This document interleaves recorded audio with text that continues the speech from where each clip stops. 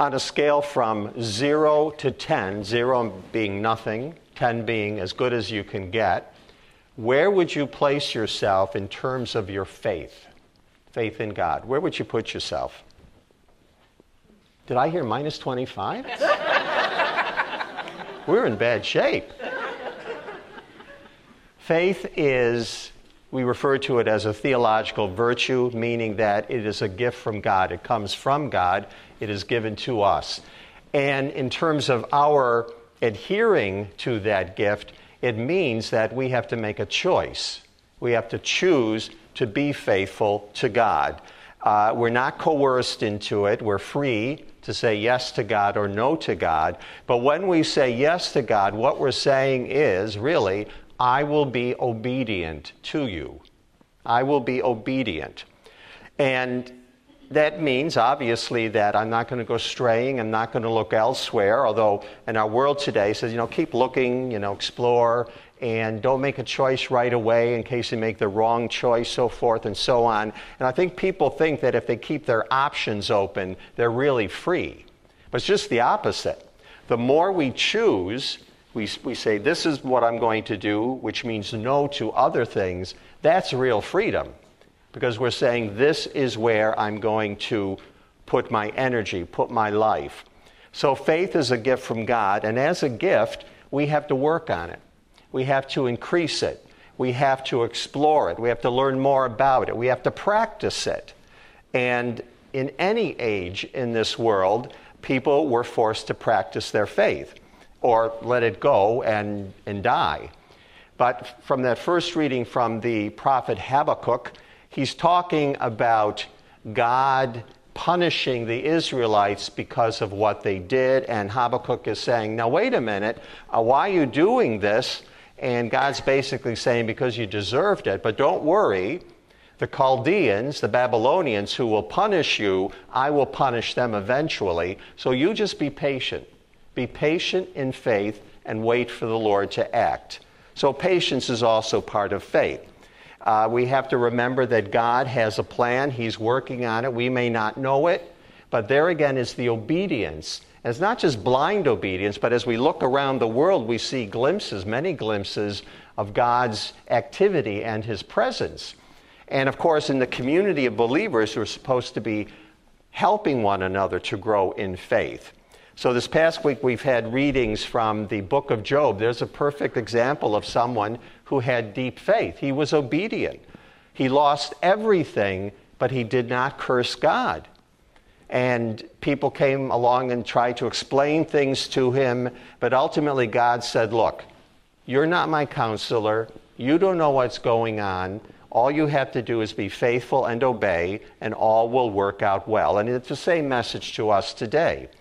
And it doesn't mean we're not going to have to carry the cross or we're not going to suffer, but we have this faith that literally can do great things if we practice using it, if we build it up, if we encourage one another. And so Jesus gives that story of the mustard seed, tiny, tiny seed. And he says, if we had faith the size of a tiny, tiny mustard seed, that little bit, we'd be able to uproot this mulberry tree and throw it into the ocean. Anybody ever done that?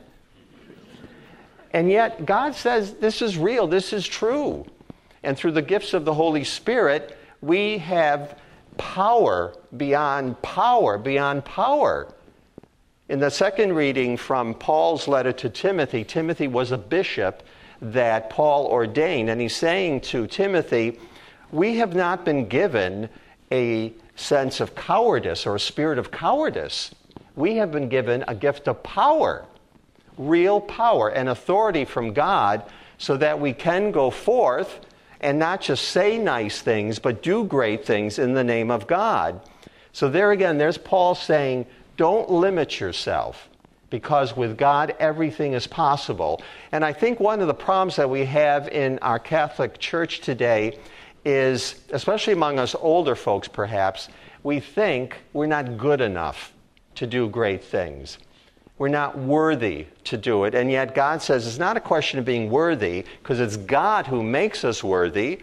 And if He says we can do X, Y, Z, then we can do X, Y, Z. And we have to simply do it. That's what faith is. We talk about stepping out in faith. And the more we practice it, the more we live it, the more we deepen it in our lives, we're going to find out that we truly have that power that Paul talks about. And yes, we have to be patient, but not patient in the sense of, I'm going to wait till I get slapped in the face to use my faith. But rather, if I see something happening, I'm going to step out and use my faith to encounter whatever it is, to face it, whatever it is, so that the Word of God can get in there and do what God wants to do. So we are not powerless human beings. We think with the world the way it's going, that we have absolutely no control, and yet through our prayer, that's the obvious way in which we have power, but above and beyond that, we have the ability to change things big time if we have that faith. And again, that's where the church community has to come in, where we have to encourage one another. We have to walk with one another. We had today the story of the 72 disciples who went out and healed and expelled demons. That was in the morning reading for the Feast of St. Therese. And they came back rejoicing. These are ordinary people just like you and me. But what did they have? They had faith and they were obedient. God said to them, Jesus said to them, go out and heal and expel demons, bring peace to people, and they did. They were obedient, and they came back rejoicing because what Jesus said they could do, they did. They had faith. And so we're the same community of believers that were back then, just the faces have changed, but we still have that power and authority from God to use our faith as a powerful, powerful weapon for good, for healing, for taking those who are wounded and heal them, to take Satan, say, get going, Satan, because we have more power than you can even imagine. So it's a crisis of faith, always has been in the church, and at various times we have had saints rise up who show us what real faith can do. But again, they're ordinary people like us. God didn't say, whisper to them, okay, I'm going to give you the special power to impress people. That's not what it was about. It was God giving to them what he gives to us, the powers, the authority to go forth and do amazing things in his name. And again, we've got to encourage each other to do that. And when something happens that really is a moment of powerful faith breaking through, we need to share that with one another, because those things are happening. And the more they happen, the more our faith will deepen, and the more people will want to know what it is that we have that they might want to have, that they're interested in knowing about. So we have to be a faithful people. The faith is rooted in God, in his promises, and as Christians we have to be obedient to his will, to do what he tells us to do. And yeah, sure, by all means question it, but then do it, because God doesn't tell us to do things that we can't do, that we can't achieve. So here we are, we're being fed with the Word of God. We're going to be fed with his very body, which is divine food that changes us. It changes our very being. What more could we ask for than what God is already giving us, so that we can go forth and use the power of our faith to change things in the world, to bring Christ into the world, to let people know that there is a God who loves them and who wants them to grow in their faith. So we have a lot of work to do. But again, God gives us the tools, the powers we need to do that. But again, it's up to us to say yes to God or no to God. But hopefully, we want to say yes. We want to explore our faith. We want to do great things so that other people, too, can see they have faith and they want to use it for the kingdom of God. That's our call. That's the call of every disciple, to live that faith, grow in that faith, and then to use it to bring other people to faith in Jesus Christ.